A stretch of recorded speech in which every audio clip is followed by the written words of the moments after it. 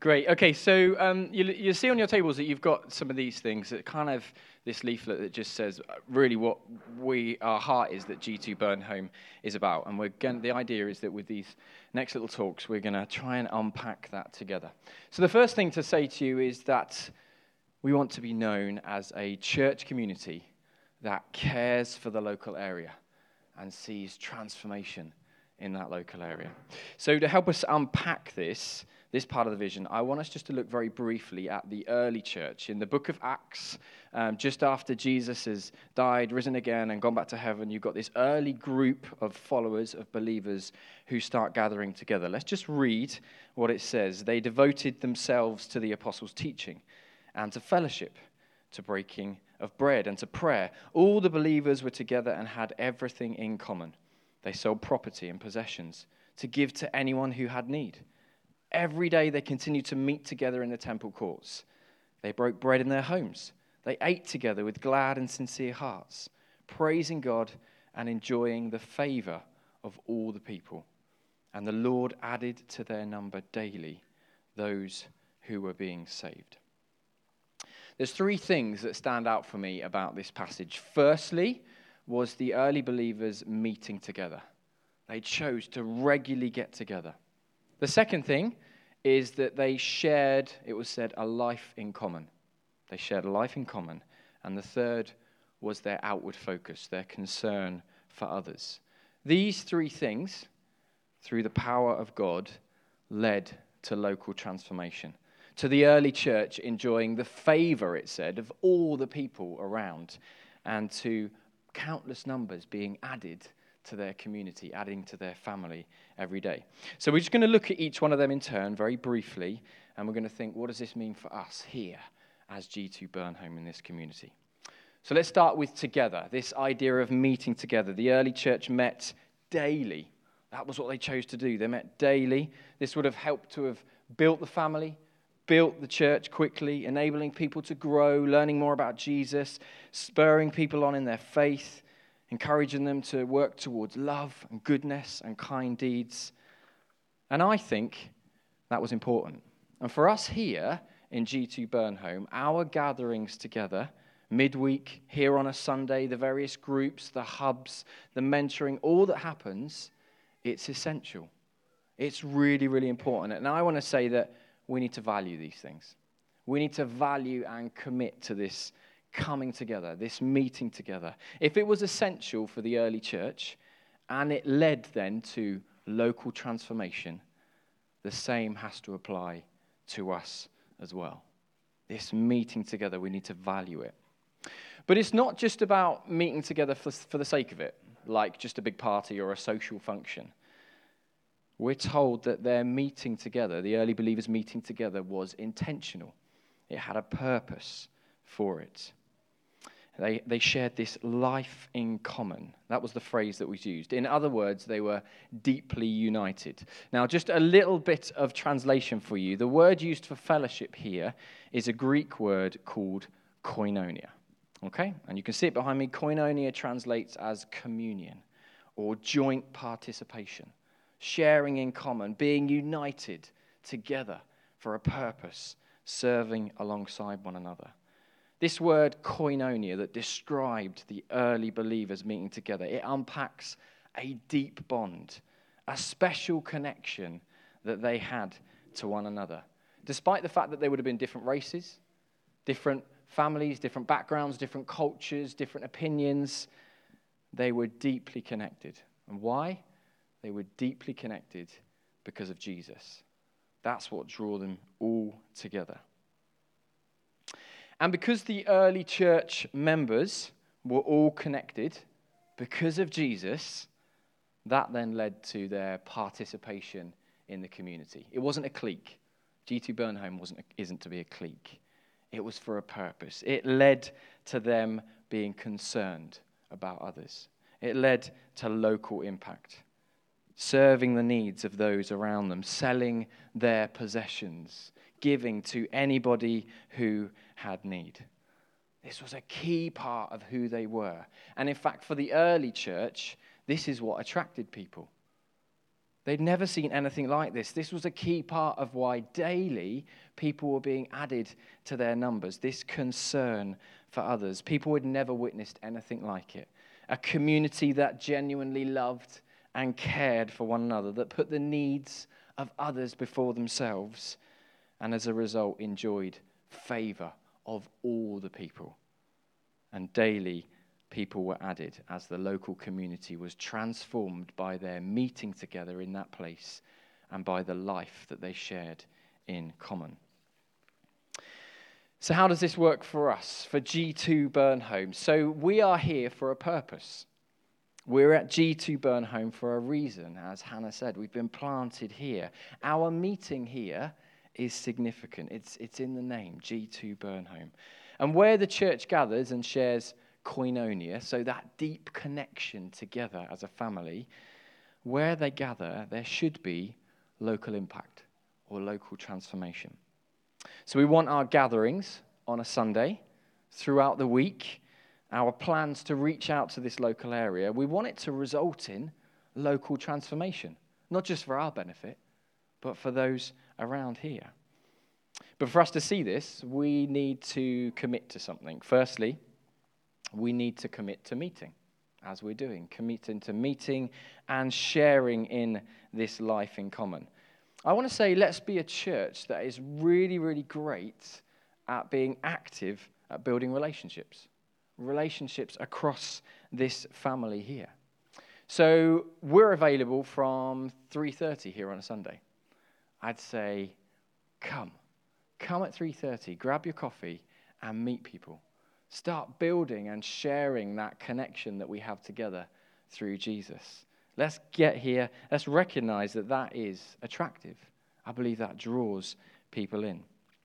I want to encourage you to commit to a hub. We'll talk more about them in future weeks, but the midweek groups that go on. And also, like the early believers, meet in one another's homes. Share one another's lives together. Let me just show you some pictures here. Andy mentioned this earlier. We've started this little tradition in our family on a Friday night called Friday Night Sabbath, where we gather with all the kids, we have bread and wine, we think about what we're thankful for from the week, we start thinking about how we can rest well together, and we're inviting people from G2 Burnholm in to just share with that with one another. So that involved on the other night playing Twister with the Stonehams, as you can see there, random games, and there's just pictures of different people that have been involved. As just a small example of sharing in one another's lives in that deep connection together.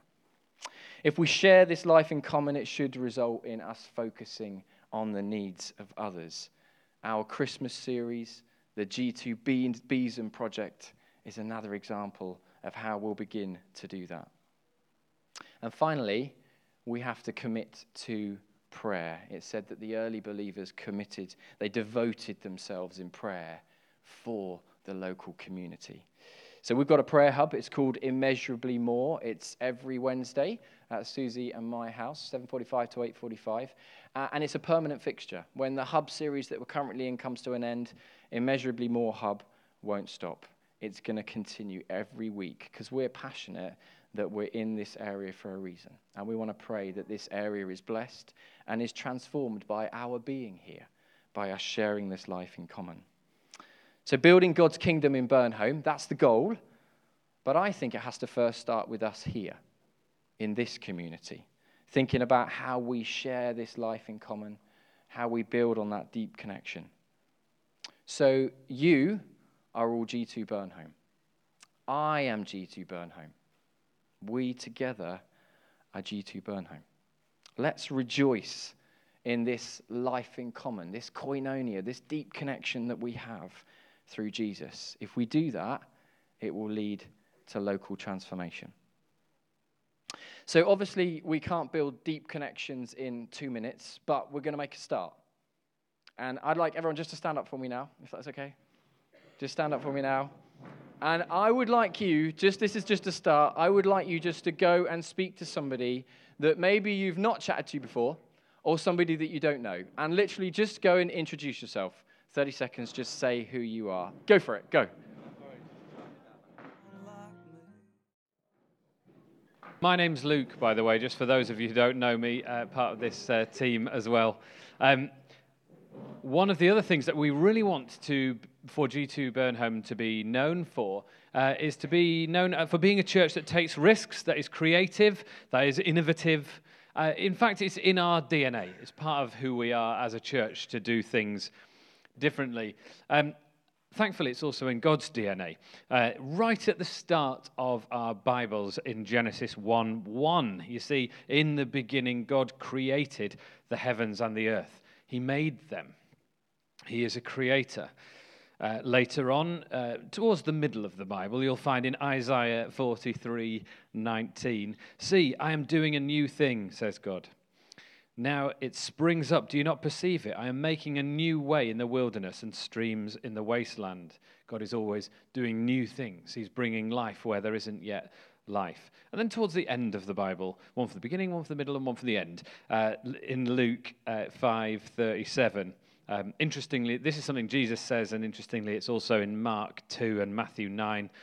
Worth taking note of things he says more than once. No one pours new wine into old wineskins, otherwise the new wine will burst the skins. The wine will run out and the wineskins will be ruined. In other words, if we're going to do something differently, if we're going to allow new things in, new people, we're going to have to think of a new way of doing that too. It's in the nature of God to create and to innovate, to do things differently. And he's made us in his own image. That's what the Bible says. God has made people in his own image. So we're like that too. We are creative in our nature. Like I said, it's part of G2's story, right from why we exist. We are an innovation. We didn't used to exist. There didn't used to be a G2. We were an idea. That's how we began. We were planted out of St. Michael of Belfry, and Jim gathered a team together, and we planted G2 a while ago. So we were an innovation. We are a creation. And we've always tried to do church differently. And we want that to be really key to how we do things and who we are here at G2 Burnham. We exist because someone took a risk. We exist because someone thought, we could do this differently. And we'll have to kind of jump that fence every now and again, because even though we've created a new way of doing church that some people weren't used to, it's really easy as people, isn't it, to get stuck into a rut. We're like, we know how we do it, and now we like that now, so we just want to do that forevermore. It's tempting, isn't it, to do that sometimes, but we've got to not do that and keep thinking, how could we do things creatively and differently in a way that will help more people to engage with the goodness of God? It's also important because most churches in the UK don't innovate that much. A lot of churches don't try new things. That sounds like a sweeping statement, but it's pretty easy to back it up. A lot of people, in fact, don't like change. People struggle with change, don't they? A lot of people like the status quo. They like things as they are. And the church in this country is full of people who love things to stay as they are. They will defend them until they don't have any energy left to defend them. They will just keep going. And we're not going to be a church like that here at G2 Burnham. As a result of this sort of keeping things the same, things do tend to die. And we don't want to do that.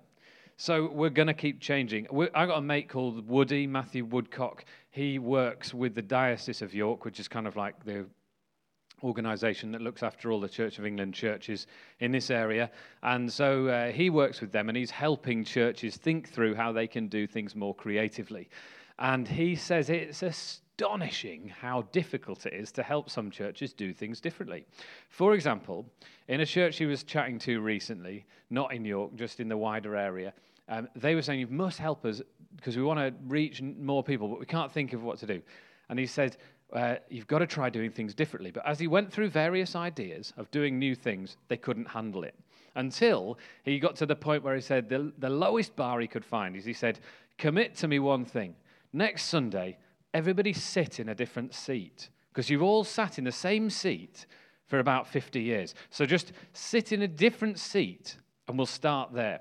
So they went and they did that, and then he got a stream of emails and the phone call from the vicar who said, it's transformed everything. People said, I've seen it from a different light. I could see there was paper that needed fixing on the wall, and I've never noticed that person.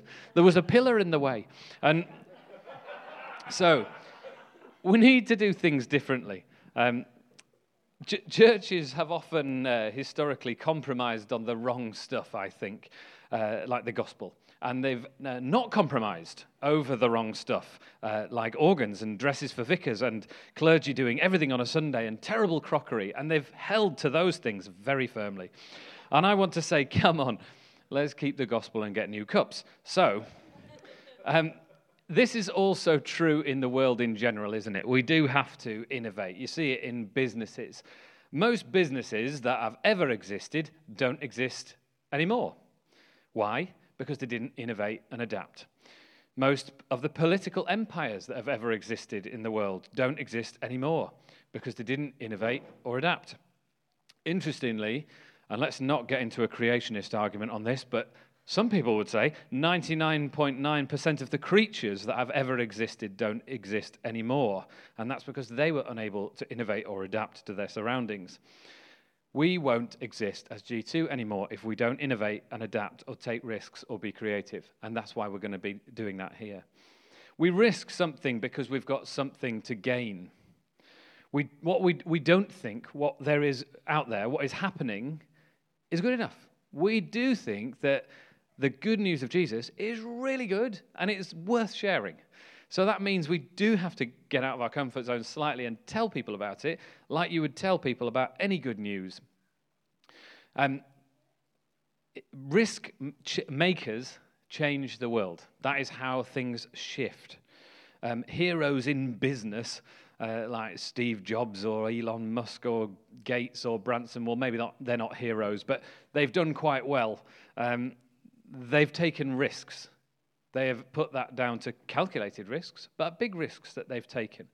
Heroes of cultural change, whether that's Wilberforce and abolition, or William Booth and the Salvation Army reaching out to a drunken and debauched Britain, or Luther King in the civil rights movement.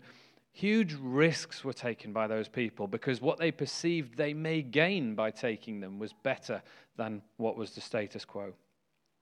Or maybe it's the heroes of our faith, whether it's Moses going against Pharaoh in Egypt, or Elijah and the prophets of Baal, or Paul being in prison. Huge risks that were taken because the gain was perceived to be better than the status quo. Or maybe just in our church, St. Ignatius was excommunicated, Martin Luther King protested, John Wesley and George Whitefield were forced to preach in the fields because the church wouldn't let them preach in their building. They perceived the risk to be bigger. What they might gain was worth it. And so, as G2 now, we're going to continue to innovate, to create, to adapt. We have a shared vision of how we do church and family in York and in this area. We think it's good. We think it's worth sharing. We're going to take risks. And when we do that, not everything will work, will it? We've taken some risks at G2. I remember once we did a communion service where we roasted a lamb, and we did that for communion. And I was running that meeting, and people came up to me at the end and said, that was the single most powerful experience of my life. I have never experienced such a good thing like in church. And other people came and said, I found that absolutely revolting, and I thought it was one of the most just awful things you could possibly have done. Well, that kind of happens when you take a risk. Not everyone likes it, and I guess that's why we need to talk about it and buy into the fact that it sometimes is tricky. So let's be in it together. What we may gain will outweigh what we lose. So let's go and create. What I'd like you to do is just for 1 or 2 minutes, talk to the person next to you. What could we do differently? What would this church look like if we took a bit of a risk? What risk would you like to see G2 Burnholme take in doing things a bit differently to how we've done them before? Go for it. Brilliant. So we also want to be known as a church that is alive in the Spirit of God, who brings wholeness and healing and miracles through the Holy Spirit. So we're going to start by looking at Luke 4. In this scripture, Jesus is in a synagogue in Nazareth, and he opens the scroll and he reads a prophecy that we see in Isaiah 61. The Spirit of the Lord is on me because he has anointed me to proclaim good news to the poor. He has sent me to proclaim freedom for the prisoners and recovery of sight for the blind, and to set the oppressed free, to proclaim the year of the Lord's favour. He then goes on to say, today this scripture is fulfilled in your hearing. And later in John 14, we know that Jesus said, whoever believes in him will do the works he has been doing, and they will do even greater things than these. So these things that Jesus did, proclaim the good news to the poor, freedom for prisoners, recovery of the sight for the blind, set the oppressed free, are things that we believe we can do today through the Holy Spirit. We want to be known as a church that through the Holy Spirit brings freedom, wholeness, healing, and miracles. And I believe we're already a church where this happens. I believe the Spirit is already doing things, and people will have stories and experiences of where this happened. So in a few minutes, I'm going to ask people to share their experiences. I'm going to come around with a microphone. So I'm just prepping you that for now. So as I talk, you can kind of be thinking, yeah, what's God done in my life that I could share? So we believe the Holy Spirit can do physical healings. He can heal anything from a bad back to terminal illness. We believe the Spirit can and does heal today. All we have to do is pray. So maybe you've got an experience of that. We believe that the Holy Spirit wants to set people free. People that are trapped in terrible situations like sex trafficking or refugees. A few weeks ago, I met a lady called Sam. And as a teenager, Sam ran away from home. She got a job in a nightclub. A few days into her job, she discovered that the nightclub was a brothel, and she was now a slave.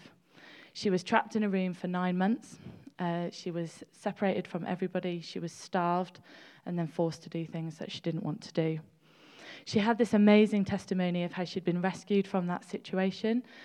She had then been sent to America to live with some relatives and sent to a new school. And through that whole experience, she met Jesus. And she shared with me how Jesus had totally transformed and brought healing to all the trauma that had happened to her. And she's now like in her 30s, and she's a mum, and she spends her time helping women in the same situation. We believe that the Spirit also wants to bring freedom to people who are struggling with addictions, with trauma, with mental health difficulties, or any form of oppression. When I was 8, I was in a car accident, which was really traumatic. And around that time, I saw some images which got stuck in my head. They stayed with me into adulthood and had a really lasting impact on me.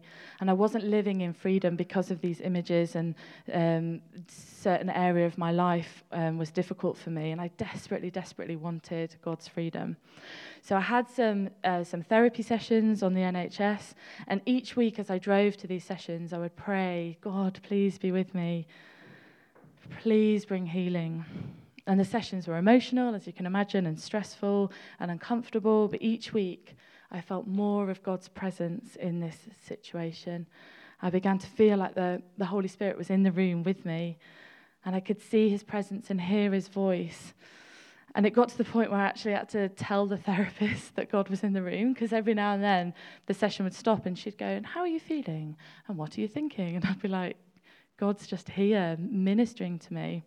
And after several sessions, I got to the end of this session one week, this hour, and I just said, I think I'm done. The images have gone, and I walked out a whole new person, experiencing this huge amount of freedom in my life. And I wanted to share this story with you because sometimes we have to journey through some stuff to find freedom and wholeness. And you might be sitting there thinking, well, it's probably the therapy that brought freedom. But I know that the Holy Spirit was totally part of that experience for me. We believe that the Holy Spirit wants to bring wholeness to everyone, to single people, married people, families, individuals, couples whose marriages are struggling, families whose children are going through tough times, individuals who are lonely or anxious, God wants to bring wholeness. A few years ago, I was asked to go with a friend to pray for a student who was struggling at the time with some mental health issues and some self-harming, and they just wanted someone else in the room to be praying and listening to God during as they met. So as we prayed, I kind of got this phrase in my head, fiercely independent, that I thought God was saying to highlight to me. And I was a bit confused because I didn't really know, that's not necessarily a bad thing, but I felt like God just wanted us to pray into that. So I asked, does this phrase mean anything to you, fiercely independent? I don't really know what that might mean. And she said, yeah, when she was little, her mum had been into horoscopes. And when she was born, she'd had this horoscope sort of given to her, which was specific for when you're born at that particular time. And, the moon was in the rings of Saturn or whatever. I don't really get horoscopes. But in this kind of horoscope she'd been given was this phrase, fiercely independent. And I said, I think we should just pray into that. I don't know why, but I think God wants you to be set free from that false prophecy that was given to you. So we prayed into that, and we prayed that would be gone, and we declared that it was a false prophecy. And there was a definite shift in her freedom after that moment. You could see something had changed, and she wasn't struggling in the way she was struggling. Now, in all honesty, there was still a journey for her in terms of self-harming. There's still some stuff that needed to be worked out. But again, I wanted to share that story because it isn't a story of instant healing. It's a story of a journey. But wholeness and freedom and healing comes in all sorts of different ways. So we want to be a church that is known for these things. If people are struggling with anything, we want them to know this is a safe place to come, to pray, where the Holy Spirit can do things, can minister, and miracles can happen. It's not us that heals, it's the Holy Spirit. But Jesus said, the Spirit is on us, and we can do these things. So like I say, I believe we're already a church where this happens. I believe it has already happened for some people here. I believe we're all on a journey towards freedom. So when no one here will be like, oh yeah, I'm totally free of everything. But I'd love to pass over to you now. Have you experienced God's freedom in your life? I'd be really surprised if no one says yes to this. No matter how small it is, please, please, please, can you share it with everyone? Because this is how we build and encourage faith. You don't have to give personal details. You might just want to say, oh, God healed my marriage, and that would be enough. You don't need to give details of what was happening. But would anybody be willing to share? Just put your hand up. I've been a Christian about 9 years. Before I became a Christian, I was in a really, really bad place. I was up to my eyeballs in antidepressants. I was struggling with OCD. It took me an hour to lock a door, would you believe? I was self-harming. Most of my body was covered in cuts and scars and all kinds of stuff. I'd burned myself and all that kind of weird stuff. And it was an alpha, oddly enough. The old assistant, some of you will remember Sam Butterfield, was my group leader on Alpha, and he turned to me and he basically put it in black and white terms, you need Jesus. And over the next few weeks, everything went away. The OCD stopped to a massive extent. I no longer felt the need to self-harm. I flushed all my medication because I just felt God say you don't need it. I don't recommend everyone do that, but I've never been in a better place than I was straight after coming to know Jesus. So I genuinely believe I wouldn't be here if it wasn't for knowing Jesus. Thank you, Alan. That's great. I'm going to pass over to Dan now for the final talk today. But if you have stories, please do share them. We'll create space every week to encourage each other in our faith. So exciting. Thanks, Han. I should just mention that Susie would be here and would have been involved in sharing this talk with me as well, but very sadly she can't be with us today. She's tied up with some family things, so she gives her apologies. But the last thing to say is that we want to be known as a family where everyone belongs and is taking part. Just to go back to the early church again that I spoke at the beginning, the Apostle Paul found a brilliant way of describing this idea of family using the analogy of a body. Let's just read it together in the book of Romans. It says, "For just as each of us has one body with many members, And these members do not all have the same function. So in Christ we, though many, form one body, and each member belongs to all the others. I think this passage is a brilliant way of describing how the church is like a family. Just as a body has many different parts, each with different functions, so it is with a family. Different members, different functions, different roles, different ways of doing things, but all connected because they're a part of the same family. So it is with us here as followers of Jesus. And we come back to that word I shared at the beginning, koinonia. We can be a family because we are all deeply connected through Christ. But let's just think about this idea of family for a moment, because I appreciate that everybody in this room will have a different experience of family. Maybe a really great one, maybe not such a good one. And in some way, it will impact on your thoughts around this idea. However, when healthy family relationships are formed, based around a much deeper connection, the benefits are far-reaching. Here's what the research shows. That healthy family relationships build self-esteem, create deep bonds, nurture positive behaviors, create memories, support healthier lifestyles, and relieve stress. But I don't think these benefits have to just be for isolated family units on their own. We are a family here as a church. And if we dig a little deeper into our shared communion or koinonia, our shared purpose together in Christ, then we can see these benefits and many, many more. But there's another really important aspect to say about family that we should bring out. You see, healthy families, when I think about healthy families, there is always a space for everyone at the table. There's always a space for everyone at the table. We ran a hub called Table last year with Miriam and then more recently with Rachel that was about gathering together. And our message that we tried to cultivate throughout all of this was no matter who you are, no matter where you're from, no matter what's going on in your life, there is always a space for you at the table. We want to be a church that is inclusive, where everyone feels welcome because that's where belonging and value is formed. So let me just speak some things over the different groups some of the different groups we have here. I don't like using labels, but I was going to start with children and youth, but they're not in the room right now. So I know we've got students in here. Students, you need to hear, this is your church. There is always a space for you here. You are just as valuable as anybody else because you are a part of the G2 Burnhome family. People who are single, this is your church. There is always a space for you here. You are just as valuable as anybody else because you're a part of the G2 family. Couples, parents, elderly, this is your church. There is always a space for you here. You are just as valuable as anyone else because you are a part of the G2 family.